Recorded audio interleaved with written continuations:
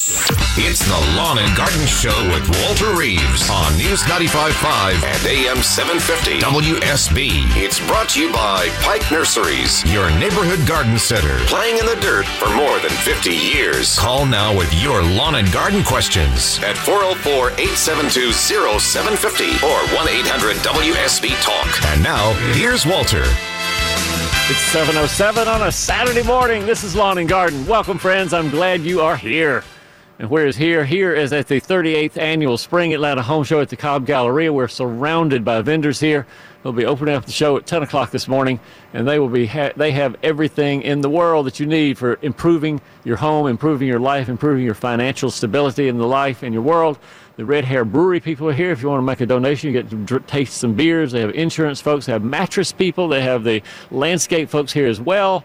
It's a great place to come. You can come into the show for free. For free if you know one word and you get here before 9 o'clock. If you get to the Cobb Galleria before 9 o'clock and know the word is reliable, you can come into the front gate for free and come into the show. The show starts at 10. You get to watch me for a little bit, ask garden questions if you care to. Dave Baker will be here from 9 till 10. And then you get into the Cobb Galleria and the home show for free. Let's go to the phones. We got lots of people lined up this morning. Thank you all for your patience this morning. First in line comes Gary out in Gainesville. Hey, Gary, good morning. Yeah, when is the best time to plant my tomato plants? Not today.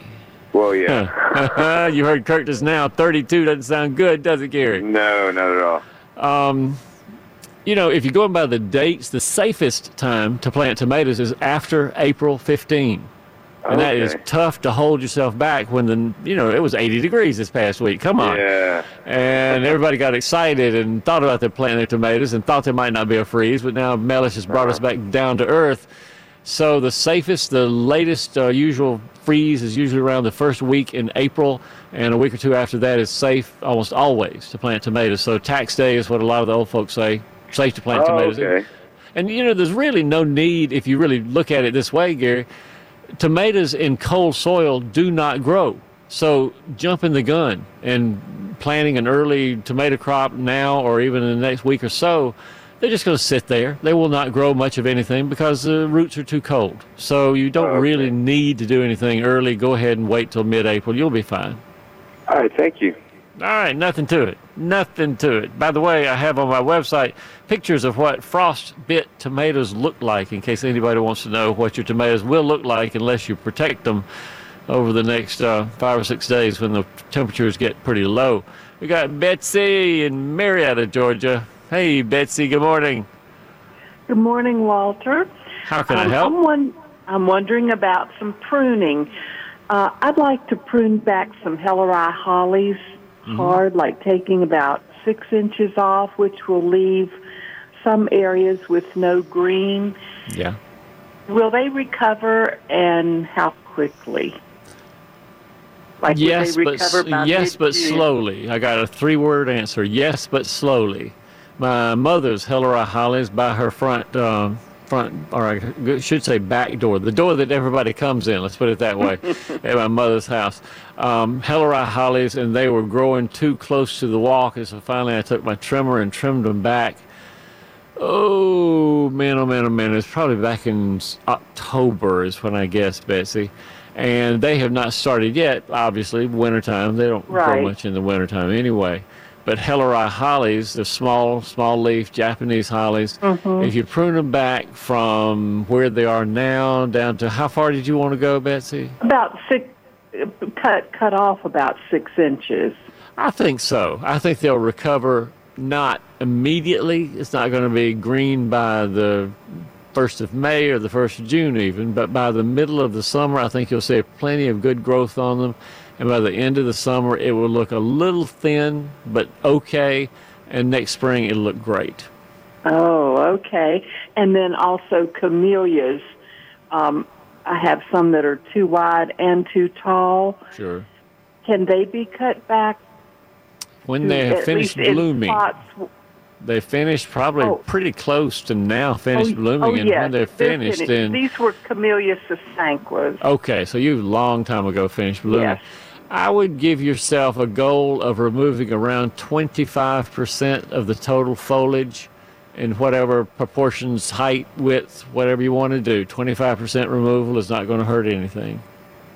Okay, but if some of this, if that would involve cutting back to, so in other words, don't cut back to where there would be no foliage. It would be nice to leave a few leaves on the ends of the branches you cut. But again, if you just remove 25% or less of the total foliage, it'll recover. It'll look fine by the end of the summer. Okay, thank you. 25%. Sharpen those pruners. Get to work, Betsy. All right, thanks. Bye-bye. We'll see you soon. We've got Doug. Doug's out in Lawrenceville. Had a question this morning about his blueberry bushes. Hey, Doug, good morning. Good morning. How are you, Walter? I'm all right, man. How can I help? I've got some blueberry bushes that I planted up at a piece of lake property we've got up on Lake Strom-Thurmond, and I'm just trying to get them growing before we move up there. Good, good. And I'm trying to keep them fertilized and everything else, but of course I'm not there enough to keep them watered and stuff like that. I'm just curious if you've got any pointers on how would be the best way to try to maintain them while we're not there. I do. How old are the blueberries? How long have you had them? About 3 or 4 years old. Perfect size. Perfect. I got my friend Jesse. I've got a young college student who needs money. That's the greatest combination in the world when you have yard work to be done. And so my friend Jesse and I renovated 5 blueberry bushes that we did a week and a half ago. And this is the way that you can do it and give them fertilizer and vigor and not have much to do for the rest of the year. It's one time that'll make you tired. Jesse was complaining about his shoulders when he finished, but I'll tell you how to do it. Do you know what Milorganite is, Doug? I've heard of it. It's a real slow-release sewage sludge fertilizer. They sell it at all the nurseries and big box stores, too. Get a bag of Milorganite and get a bag of soil conditioner, or garden soil, sometimes it's called, but soil conditioner, organic matter, and go up to the lake house and get a wheelbarrow and mix about a cubic foot of soil conditioner and a pint of Milorganite. And just take a shovel, mix them up in the wheelbarrow, mix them up real good. A bag to a pint? A cubic foot of soil conditioner to a pint of Milorganite. Okay. So you mix those two together. You now have a really rich organic material, which you rake the mulch away from all your blueberries, spread this material on the ground underneath the blueberries, grab a pitchfork, and this is where it gets hard, and just jab and wiggle, jab and wiggle, jab and wiggle. What you're trying to do is to mix in this real rich stuff into the soil around your blueberry. And when it's finished, you pull the mulch back on top of it and let the rains come when they may. And the combination of that slow-release Milorganite and that very organic material that you've mixed into the upper inch or two of soil, boy, it is going to be good. Okay, good. Okay, that's fantastic. I mean, the blueberries around Lake Strom-Thurmond, the birds in the blueberries are going to have such a great party up there. You probably won't get but 10, but the birds will really appreciate what you've done for them. So I'll have a lot of friendly birds at my house. All right, sir. Thanks. You bet. Thanks for calling, Doug. Okay. Bye-bye. Our number is 404-872-0750. You get in to take Doug's place. We got lots and lots and lots of garden questions this morning. Wanda is in Temple, Georgia, and she joins us on Lawn and Garden. Hey, Wanda, good morning. Good morning. How can I help, Wanda? I want to know what is the best thing you can do for moles in your yard to get rid of them. I mentioned just now that I have a young college student that helps me in the yard. Yes. What you need is a young 12 to 14-year-old. That's what you need, because they have the big feet. If you remember boys when they're about 14 years old, that's when their feet get the biggest. And you get one with the big tennis shoes on and says, son, go out there and I want you to stomp down every tunnel of mold that you see. Come back in and I'll give you $5.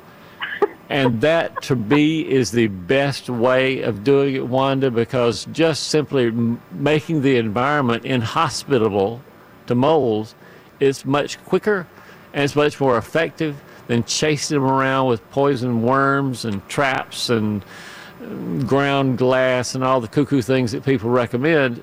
Just mash the tunnels until the mold goes over to somebody else's house. And if it goes to Neil Borch's house, it doesn't bother me. If it goes to Herman Cain's house, it's their problem, not your problem. Don't worry about it. Okay. All right, mash them down. The only thing that my husband found was rat poison, but we were concerned because our neighbors have free-range chickens. Yeah. And they're in our yard as much as they are theirs. And which is a good reason not to use the poison. I do not recommend poison for moles because usually moles. What do moles eat, Wanda? Do you remember what moles eat? No. They only eat insects. They do not eat poison. Okay. So you put the poison peanuts in the ground or any kind of rat poison, things like that, and the moles simply ignore it because it does not smell like food. They don't eat it. And so you're wasting your time there and running the risk of those poor little chickens getting some of it. And so that's why mashing it with the tennis shoes, Keds, Adidas, Nike, any of those brands work great. Okay. That sounds great. All right. Get that little kid out there and make a summer job for a child. He will be appreciating that. Okay. I appreciate it so much. You bet. Thanks for calling, Wanda. Thank you. 404-872-0750, the number on Lawn and Garden. We'll be back after this. This is Scott Slade, host of Atlanta's Morning News on News 95.5 at AM 750 WSB. We'll be covering breaking news, Kirk Mellis weather, and traffic red alerts through the weekend. And the Southeast's largest news team is here for you first thing Monday morning when you head back to work. News 95.5 at AM 750 WSB. Now back to Walter Reeves, the lawn and garden advice you need. And a quick weather update brought to you by Ackerman Security. Bottom line, it's going to be a really pleasant day with scattered thunderstorms. Look out for the sky and see if you have a thunderstorm approaching. Go inside and come back outside when it's finished. That's what you do. Highs today in the mid-70s, we're going to say. Lows tonight in the low 40s. And, of course, looking forward 4 or 5 days, Kirk says 30s Monday, Tuesday. So be real thoughtful about what you plant and what you don't plant and what you do in the garden for the next couple of days. 404-872-0750 is the number on Lawn and Garden. We've got, who's this? Jim. Jim's in Marietta and joins us on Lawn and Garden. Hey, Jim, good morning. Good morning, Walter. I'm going to be doing some raised beds. I'm going to have 3 different raised beds, one for blueberries, one for raspberries, and one for a fig tree. Terrific. And I like to go as organic as possible. I'm a little concerned about the using pressure-treated. Yeah. Is there anything I can line it with, or is there an alternative material I could use? Oh, yeah. You can line it with just plain old sheet plastic, buy it from the hardware store. And when you built the bed, it's hard to do this after the bed is filled, but if you're smart enough to do it before the bed is filled, then you're way ahead of the game, Jim. And so you just get sheet plastic and a staple gun and staple it inside so that you don't have any leaching of supposed harmful chemicals into the soil. I myself, Jim, based on some science and research, I don't believe there's much to worry about with the current generation of treated wood, but if you have any concern at all, just line it with plastic and that'll be the end of that story. Okay. Now, what's the ideal planting, spacing?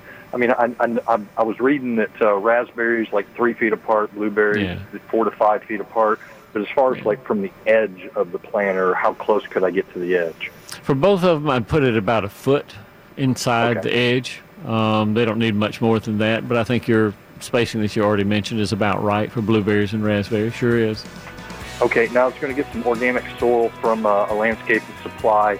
Great. What can I add to it to, give the best environment for these 3 types of plants? We get out of here real quick, but basically if it is a sandy loam, if you pick it up with your hands and you mash it a little bit, and if it falls apart because of the sand and the looseness to it, that is your goal. A nice sandy loam. If it seems not to be quite that loose, if it has a lot of clay in it, then you may need to add a little more organic matter, some gritty sand to it to loosen it up. But sandy loam, that's what a vegetable would like to have. Okay, and real quick, the ideal depth? 10 inches is all most vegetables are going to get to. Even the raspberries and the blueberries, 10 inches is about as far as they're going to go down. So don't worry about anything lower than that. Thanks for calling, Jim. I got to get out of here. It is 7:27. We'll be back to more Lawn and Garden after news.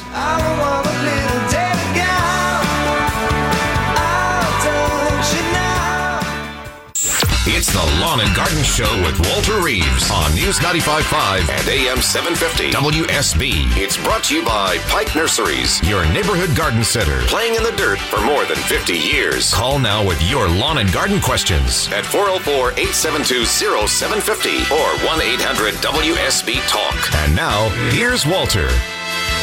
It's 7:36 on a Saturday morning. This is Lawn and Garden. I'm Walter Reeves, the Georgia Gardener, and I'm here to help you be more successful with whatever you want to do in your garden. And also today to help you be more successful with your home, because I'm broadcasting live from the 38th Annual Spring Home Show at the Cobb Galleria. People are already filtering in because they know they can get into the home show for free. And all they had to know was the password at the gate. Reliable. Gets them in for free when the show opens at 10 o'clock. We've got lots of questions coming up online. Mary Emma in Atlanta wants to know about where to use her compost, where to put a compost pile. Jean wants to know about her planting rhododendrons. Dan wants to know about zoysia grass and how to get the green mold off of his zoysia grass. Trimming grapes, says John, needs a little advice on that. But we are beginning this Saturday a new feature on the Lawn and Garden Show called Weed of the Week. Ashley Frasca is going to go out in her yard, because Ashley Frasca has more weeds than the law allows, and take pictures of weeds in her lawn. Weed of the week. Sounds so ominous. Well, for a lot of people, weed of the week is an ominous thing. They don't want to have weeds, but you and me both, Ashley, we have weeds like you wouldn't believe, even though we're the, colleagues here on the Lawn and Garden Show. It happens. Weeds happen. So what have you got this week? What's the first weed? Well, we also have photos, as you mentioned, for folks to help identify them, because, it's so tough when we get callers and they really have trouble describing the weed. Yeah. So not only are we going to describe it for you, but we're going to provide you with a photo too. Awesome. The first one I found is very common in my fescue right now, and it's very noticeable because it's so tall. It's about twice the height of the fescue. Small little white, I wouldn't say flowers, but almost like little beans at the top of the stalk, small little rounded leaves. And I noticed that if you just shake it, the little white beans fall off. Ha! Boy, was that a great description, Ashley Frasca. Hairy bittercress would be the name of this weed. And the little beans, that's exactly. If you shake them or just touch them, just walk by them and stare at them for a minute, they explode and all the seeds go all over the yard, giving you more seeds for next year to germinate. Miserable little plant. And, I say miserable.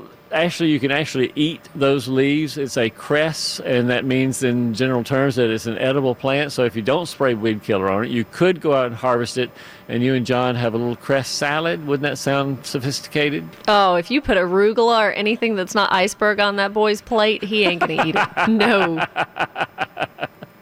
All right, not eating the hairy bitter cress. If you want to control it, the easiest way, synthetically, chemically, is get Weed Beater Ultra that Pike sells. And Weed Beater does a great job on controlling hairy bittercress. If you want to control it organically, it is pretty easy to dig out of the ground. But because of those beans that you pointed out, Ashley, sooner rather than later, learn to identify it. Look at those pictures that you have, see the leaves, and when you've identified it, immediately take it out before it has a chance to make the seeds. And they don't have very deep roots, so they are easy to just yank up with your hands. Really easy to pull. How do we find the pictures online, Ashley? All right, what we've done is you go to WSBradio.com, and in the upper right-hand corner, the little search bar, just search Weed of the Week, and you'll find the photo album. Every Saturday, we're going to update it with the new photos and the new weeds we're talking about. So WSBradio.com. You sure you have enough weeds? Oh, I've got at least 7 or 8 ready for you. The Weed of the Week, WSBradio.com. In the search line, Weed of the Week, you'll see Ashley's album, and you'll be able to see what our lawns look like. Thanks, Ash. Thank you so much. We'll see you soon. Mariama here in Atlanta, Georgia, joins us with a question about composting. Hey, Mariama, good morning. Good morning. How can I help? About 10 years ago, I had a tree cut down, and for the stump, I went to Home Depot and got this product, drilled a hole, and put it in the trunk stump. Sure. So 10 years later, it's a big hole, about, I would say, from 8 to 12 inches in the ground. I wanted to know if it's okay now to use that hole to put compost in. It absolutely is. No problem at all. And, You can either put compost in and plant things in that hole, or you can just continue to pile compostable stuff like weed clippings and leaves and things like that in there. Either way is fine with me. But sure, you can put that hole to use and put compost in it or grow things. Okay, thank you. Let me give you a suggestion of what to do. Is it in any place that you would want to grow a flower or a vegetable or something like that? No, I want to grow vegetables. Actually, I just want to use it as a compost bin. Yeah. And as the leaves and all compost and turn to dirt, then I would use it in my garden. Let me give you a suggestion. You will be surprised at how vigorously things will grow around the edge of that stump hole there. Okay. If you want to do an experiment, get some bean seeds or even squash or gourd if you like to grow gourds, and just plant 2 or 3 just around the edge of that stump. And as you add compostable material, it decomposes, it releases nitrogen and nutrients for those plants and seeds that you put in. I think you'll be very, very pleased at what you get coming out of that compost pile. Okay, so you're saying go ahead and put the kitchen scraps and leaves and all that into the hole, and then throw some seeds in, correct? A little bit of seed around the edge, just around the edge. Okay. Around the edge in the compost or around the edge on the ground? Around the edge of the ground, right where the compost and the stump hole join each other, right? So the seed can root into the compost. That's what I want to happen. Okay. Okay. All right. Call me back in 2 months. Okay. Tell me what it looks like. Okay. All right. Thanks. You bet. Thanks for calling. We got John in Roswell, Georgia. Hey, John. Good morning. Welcome to Lawn and Garden. Good morning, Walter. Is it too late for me to trim my grapevine and muscadine? I went to my friend Donna and Wiley's house the other day, live over the hill from me, and I looked at Donna's muscadines, and I said, Donna, they're all dripping right now. And she said, yeah, Wiley just pruned them the day before yesterday, and they're drip all over the place. Is that going to hurt them? And I was able to reassure both of them that no, the bleeding does not hurt. And so, yes, John, you can prune the muscadine and scuppernongs now. Just be aware that it's going to drip for 5 or so days. It'll gradually stop, and then you'll start getting leaf growth, and then you'll get some grapes. Good news. Walter, is there anything I can put around plants like bean plants to keep the ground squirrels and the squirrels from feeding it other than having a cat in my yard? To tell you the truth, I put cage traps in my backyard. I have tomatoes, and the squirrels and chipmunks get into my tomatoes pretty regularly. And so I have a cage trap that I bait, and I take a dozen probably of these little 4-legged demons out of my landscape and into someplace else nearby that I have permission to let them go. And that pretty well keeps the tomatoes on the vine, at least till I get a bite or two out of them. I suggest you live trap them because they can climb fences. They can climb anything you put around. And a cat, you may or may not get the meanest cat in the world, and they may not want to go work at night and, things like that. But traps work for me. Do you ever give any of them swimming lessons when you catch them? I am not that mean. How would you even suggest, John, that I would want to give a chipmunk a swimming lesson? No. I give them a playground lesson. I take them to a place where the children play on the playground and throw away their cookies and their candies and things like that. That is where I take my chipmunks. They're happy to go. They have little smiles on their faces when they go over there. Dan's in Alpharetta and joins us on Lawn and Garden. Hey, Dan. Good morning. Hey, Dan. Thanks. Walter, what's up? Thanks. Hey, I got this thick green fungus that grows in my zoysia grass. It started in one little area, and it's spread all over the yard, front and back. It seems to be water activated when it rains a lot. It seems to just spread all over. Sure. It's like Jell-O. Nostoc. I know exactly what you're talking about. Nostoc, Nostoc. I remember looking it up on your website, but it didn't say anything about getting rid of it. Well, it did too. I think I wrote it there that it's a blue-green algae. I mean, that's what it is. It's not a slime or a mold or a moss or anything like that. It's a blue-green algae. And anytime you talk about moss or algae, you know that moisture is present because they can't grow unless moisture is present. So somehow you, I guess, are going to be in charge of figuring out how to eliminate the moisture or eliminate the soil that holds the moisture there. Well, I have a sandy type of soil, and it's very thin. I was wondering, do I need to, like, put Roundup on everything, bring in some dirt, and then sod it? Or, I mean, how do I... Where's the water coming from? That's what I want to know. Well, just the moisture when it rains. There's a little hill that drains down onto it, so some water drains down off that, but for the most part, it's kind of shady area, and it just stays moist. Shade, loves that shade. Drying it out. If you can do 2 or 3 things at the same time by redirecting the water to go in a different direction, not going down the hill into that dampish area. If you can trim the trees a little bit to give more sunshine to the soil. If you can...